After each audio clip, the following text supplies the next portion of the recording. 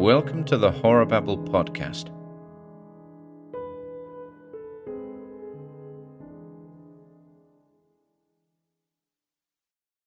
The Tree Men of Mbois by Donald Wandrei.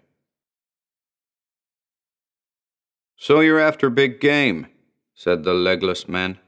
"What's your route?" "Generally speaking," I answered, "up the Congo to its headwaters, then inland across the mountains of the moon to Uganda, and—" I paused in surprise. The legless man was glaring at me with a curious mixture of fear, hatred, and warning. The expression that fleeted across his face was so strange that I halted in the midst of my sentence. "Change your route," he abruptly broke in. "Don't cross the mountains of the moon if you want to come back." "Nonsense. I've hunted tigers in India, black panthers in Indochina, and rubies among the headhunters of Papua. I'm not afraid of anything that walks." "I am," said the legless man, and again that curious expression writhed across his features. "And you will be if you keep on. Look at me. Nothing but stumps left in my legs. That's all you'll have when you come back from the mountains, providing you return at all." I gingerly felt my leg, as if to reassure myself that it was still sound. I was ready enough to scoff, but you never can tell how much to believe in Africa. Why my boat had stopped in this filthy hellhole on the Gold Coast, I don't know. But here we were overnight, and I'd gone ashore to break the monotony of scalding days at sea. It wasn't much improvement, even after sunset. Fierce, steamy heat that made you boil with sweat. An unpleasant smell, half native, half decaying vegetation that every village seemed to have. And overhead, a huge red moon that was almost as hot as the sun. As usual, I wound up in the town's one general store, which meant saloon. Drink in the tropics doesn't make you any cooler, but it takes your mind off other things. Heaven knows it was a squalid enough hut, full of vermin. The only other white man in the place was the legless man. We had sized each other up instantly. It wasn't long before we were taking our drinks together, and gradually unloosening, until I had started to tell him the purpose of my trip, which was to collect museum specimens and look for traces of early man through Central Africa. That was what set him off. He had looked bothered ever since I mentioned my trip, but I picked up a lot of valuable information from chance acquaintances, and if there was some unexpected danger beyond the mountains of the moon, I wanted to know what it was. "You evidently think it isn't safe to follow my proposed route. Why? Tell me about it," I urged, and ordered another round.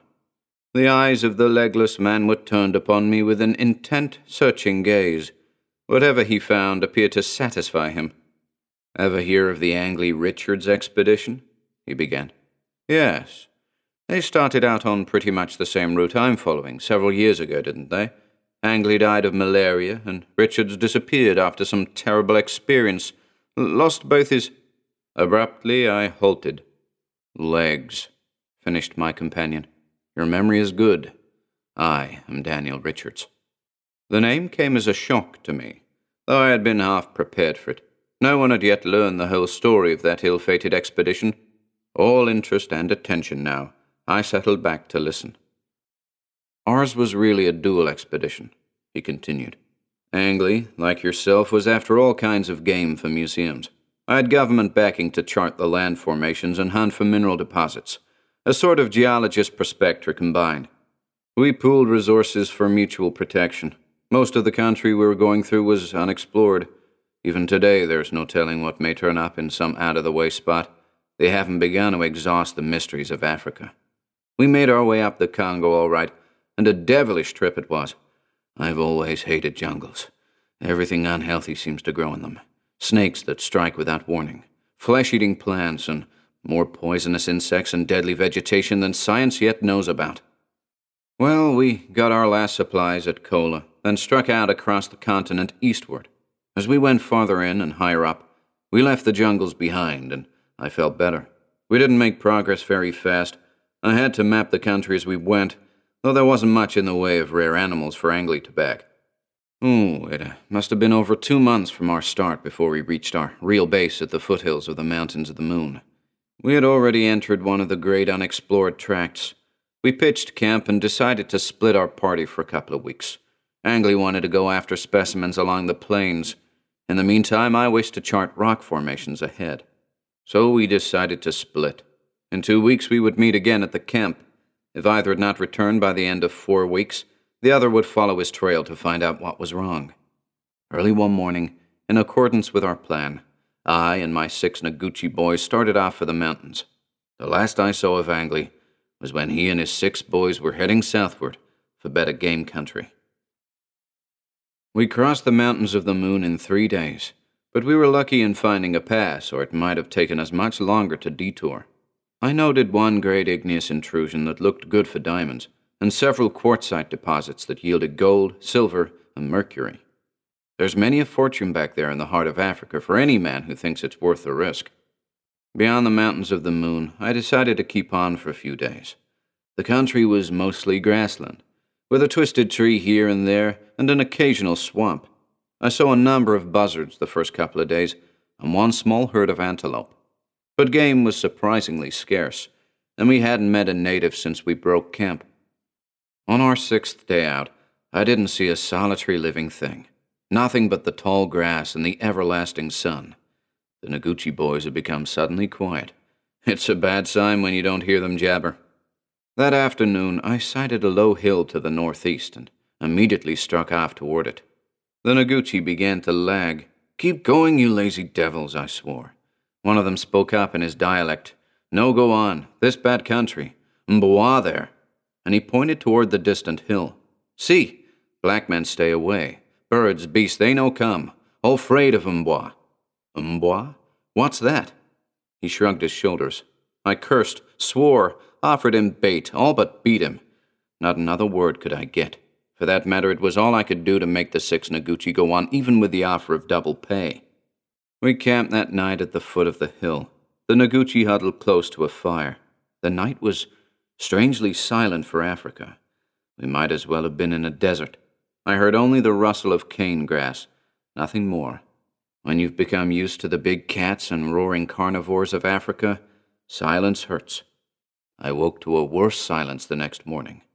A glance told me that the Noguchi had fled. My stuff was intact, but I was wild for a few minutes. I could have turned back, but didn't. I made a cache of the stuff and decided to push on across the hill, be back by nightfall, then, on the 8th day, begin my return trek. My curiosity was aroused by the obvious fear of the black boys of what lay ahead and their desertion. I took with me only light rations, but stuffed my belt and pockets with cartridges. The stillness was getting on my nerves. I didn't like the looks of it at all. A cloudless sky, and not a bird anywhere. Rustling grass, and not the hum of an insect, nor the sound of any animal. There simply wasn't a living thing except myself within sight or hearing. But I went on. The hill was not far off. I had reached and climbed it before noon. There was a grassy space on its top, and I could see another hill off in the distance, so I knew that a valley must lie below me. I walked across the flat hilltop till I stood on the downward slope. Right there I got a shock. A low, circular valley stretched below me with the hill closing it all around like a ring. Perfectly flat it was, perhaps 2 miles across or less, and not a blade of grass in it. The soil was a dirty gray, and in the midst of it stood a queer structure glinting red in the sun. I'd never seen anything like it. At first I thought it was a pyramid. Then I could have sworn it was an obelisk. Next moment it looked like a sphere. I rubbed my eyes and looked away, thought of what I knew about mirages, then looked back, and there was the thing, shining a metallic red and never looking the same. It was a rum sight, but something else gave me the shock. All around it grew a row of trees, maybe 20 of them or more. The trees varied in height, the tallest one at my left graduating to the smallest at my right, and every last one of those trees looked like a man standing guard. The hair rose on my scalp. The tree farthest left stood like a clumsy giant 100 feet high. The one on the right looked more like an ordinary man. Between them were the other trees in a rising scale.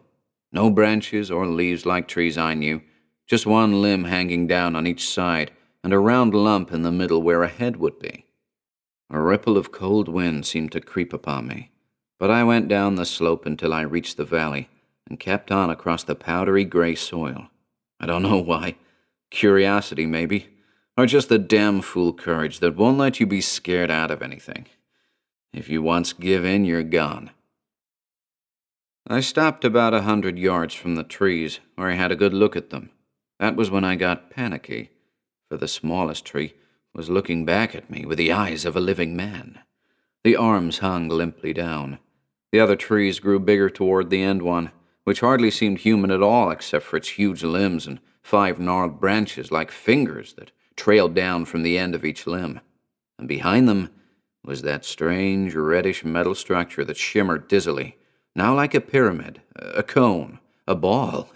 God knows what it was really like. I couldn't tell. I thought I saw writing on it, but it wasn't the writing of any language I'd ever known. The impulse to flee came upon me. Terror at some unknown evil gripped me. But somehow I went on, alert, wary. I didn't see him come. Maybe he was behind the trees or that wavering metallic structure. I don't know. But there he was, all of a sudden, not 50 yards away. A horribly wrinkled old black, with a face as pasty as the gray ground, and a blank look in his eyes. What's more, he was coming straight at me. No mistake about it. "Halt!" I shouted, and raised my rifle. There wasn't a pause in his stride. In complete sheer terror, I let him have it, both barrels full in the chest. I saw the bullets crash clear through him, but he didn't even falter, and not a drop of blood came from the livid flesh around the holes. Then I turned to run, and he was on me like the wind. He was cold. His eyes were dead like a corpse's, and I knew I was up against something beyond the most frightful dream. Never a sound did he make. Never a light of life or intelligence shone in his dead eyes. He moved like a living death, soulless, stiff, and his flesh was like ice, but his strength was terrific.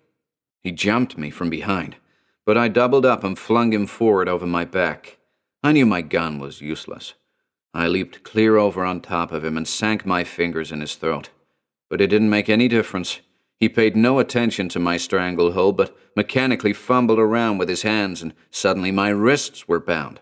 Sick with horror at this monster that nothing could destroy, I kicked, wrenched around, brought my arms down with a smash that raked his face, lunged headfirst into his stomach. He went down like a sack of flour, and immediately was on his feet, coming stiffly back. In 10 minutes it was all over. I was firmly tied. The inhuman thing rose without a sign of emotion on its pasty gray face, or a sound of breathing, though my own lungs gulped for air. It walked jerkily toward and into the whirling red structure. In a minute it came out again and over to me. I saw gleaming knives in its hands and other objects. Well, it's the end, I thought, and wondered foolishly if I would ever be found. But the knife didn't rip into me as I expected. The thing pried my teeth apart with its loathly fingers, at whose touch I nearly vomited. Then down my throat trickled a sluggish liquor that seemed to burn and scald like fire, and afterward freeze and congeal the blood in my veins. As in a dream, I saw the pasty thing cut long slits in my legs and busy itself with other objects. But I felt no pain, only a great nausea. And gradually, the most merciful sleep I ever knew descended upon me. My last recollection was of being lifted. I awoke with a heavy, sluggish feeling of torpor. I appeared to be standing, but somehow couldn't move, though I swayed a little. It required a Herculean effort for me to open my weighted eyelids. Only a kind of dull, inner shudder racked me at what I saw. My legs were rooted to the ground. I was one of that circle of tree men. How long I remained in a daze of horror, I don't know. Something snapped finally, and I waved arms that were ponderously stiff, feebly around, screamed myself hoarse, wore myself out trying to move even an inch. I stopped only when the blackness of shock and exhaustion swept over me. I wakened again to an inarticulate whisper. Had my ears deceived me? I listened intently. "Stranger, can you hear me? My time is almost up, and I have waited long." Slowly, laboriously, I managed to open my eyes and twist around. The tree man nearest me was looking in my direction. Pity, despair, anguish all struggled in his eyes. Yes, I finally succeeded in answering, and my voice was thick, unnatural. Who or what are you? And in God's name, what nightmare is this? He shook his head gravely and whispered faintly, No nightmare. It is living death. We are the tree men of Amboise. And then, pleadingly, What year is this? I told him, 1931. He sighed. 20 long years, and now the end approaches.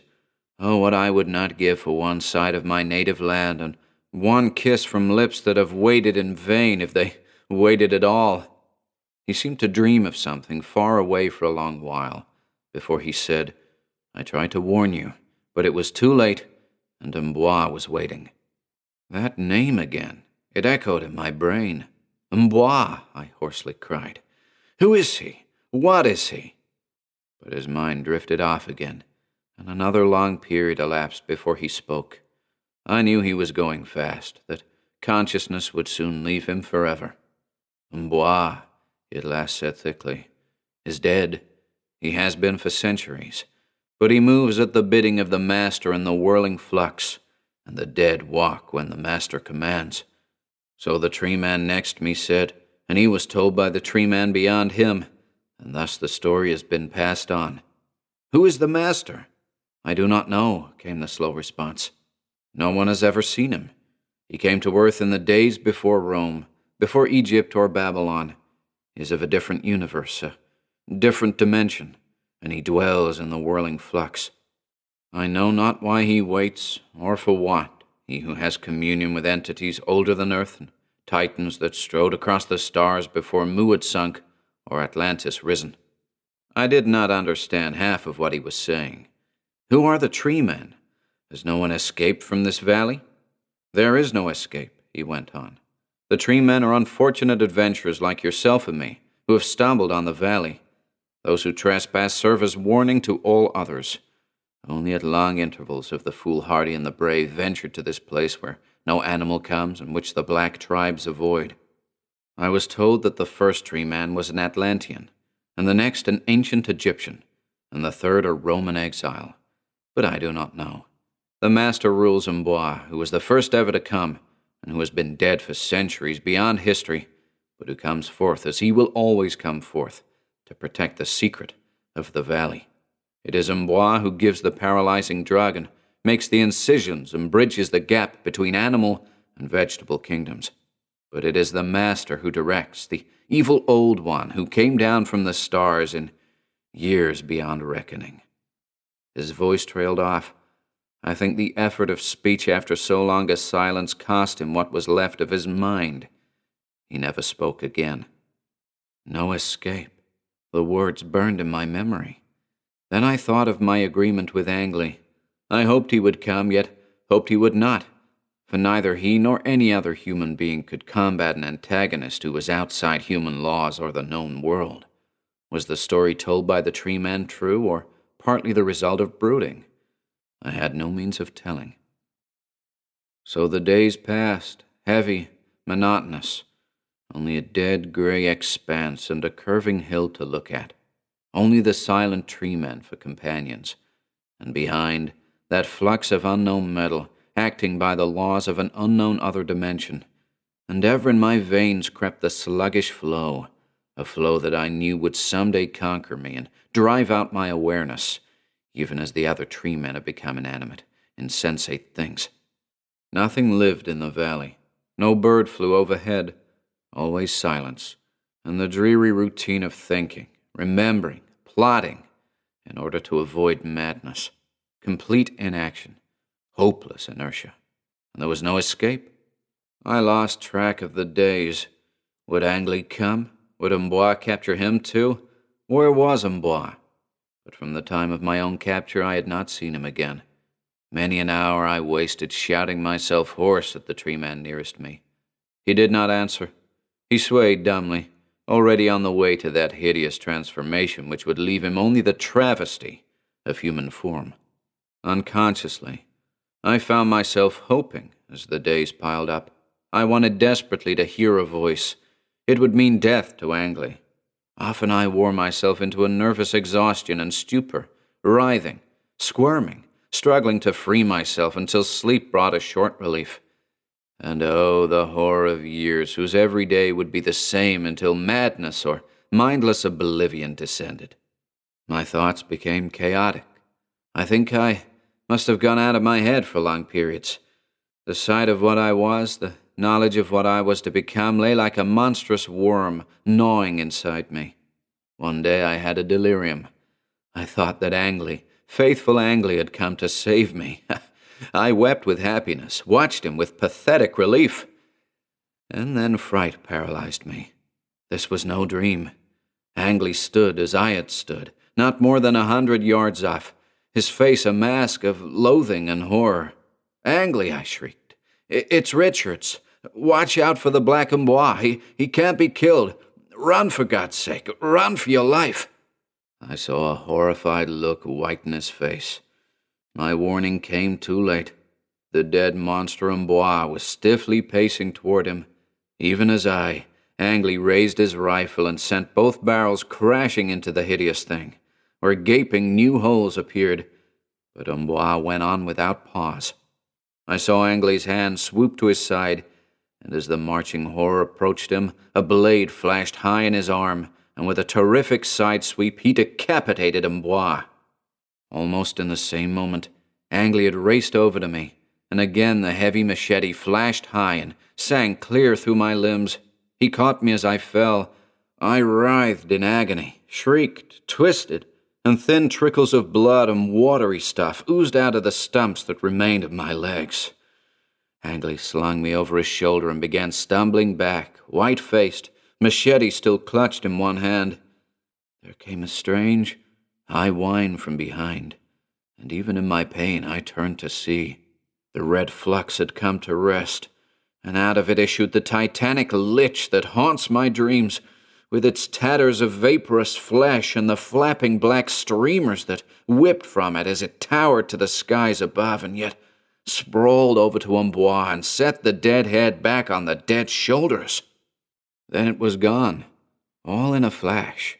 The evil old one who came down from the stars in the days when the world was young, and the red flux was in its sickening dimensional whirl, and there was en bois stiffly striding after us. "Drop me! Save yourself!" I cried through the spate of blood and foam that was forming on my lips, but Angley only ran faster in great leaping strides. Now we were on the hill slope, panting up it, but the foul horror was closer, racing like a fitful wind, tireless as a machine. Suddenly Angley whirled and swung the machete around and shot it hissing through the air. En bois, severed from neck to waist, rolled in two utterly abominable parts down the slope, and not a drop of clean blood appeared anywhere on the livid raw flesh of that frightful wound. With a terrific charge, Angley was over the hill and crashing down its far side, and then we were stumbling toward the distant mountains of the moon. I shall never know how we made it. I remember a phantasmagoria of endless pain and agony that racked my body, of thirst and hunger and raving delirium, and the endless ache of muscles that throbbed for rest in our almost incessant flight toward safety. Angley came down with malaria somewhere on our trek to the coast. He was dead when I came to, weeks later, in a ship's sickroom. They had amputated my legs, almost to the thigh, but I wouldn't go back to civilization looking like that. I debarked at Bordeaux and shipped back here on the first boat I could get. A great silence fell. Somewhere afar, a jackal barked. "So you see," Richards ended, "why I said, don't go to the mountains of the moon." I'll admit his story shook me pretty badly, but I was still game. After all, a wild yarn in a saloon on the Gold Coast, I couldn't let that interfere with all my plans. "Well, we'll see," I hedged. With a sudden, nervous jerk, he ripped away the pad on his stumps. "Now do you believe?" he almost screamed. "That's what I got, and every month they have to be cut off." Sick, shuddering, I went into the night. From the stumps of his legs, pale, thin feelers like young shoots of a tree hung limply down.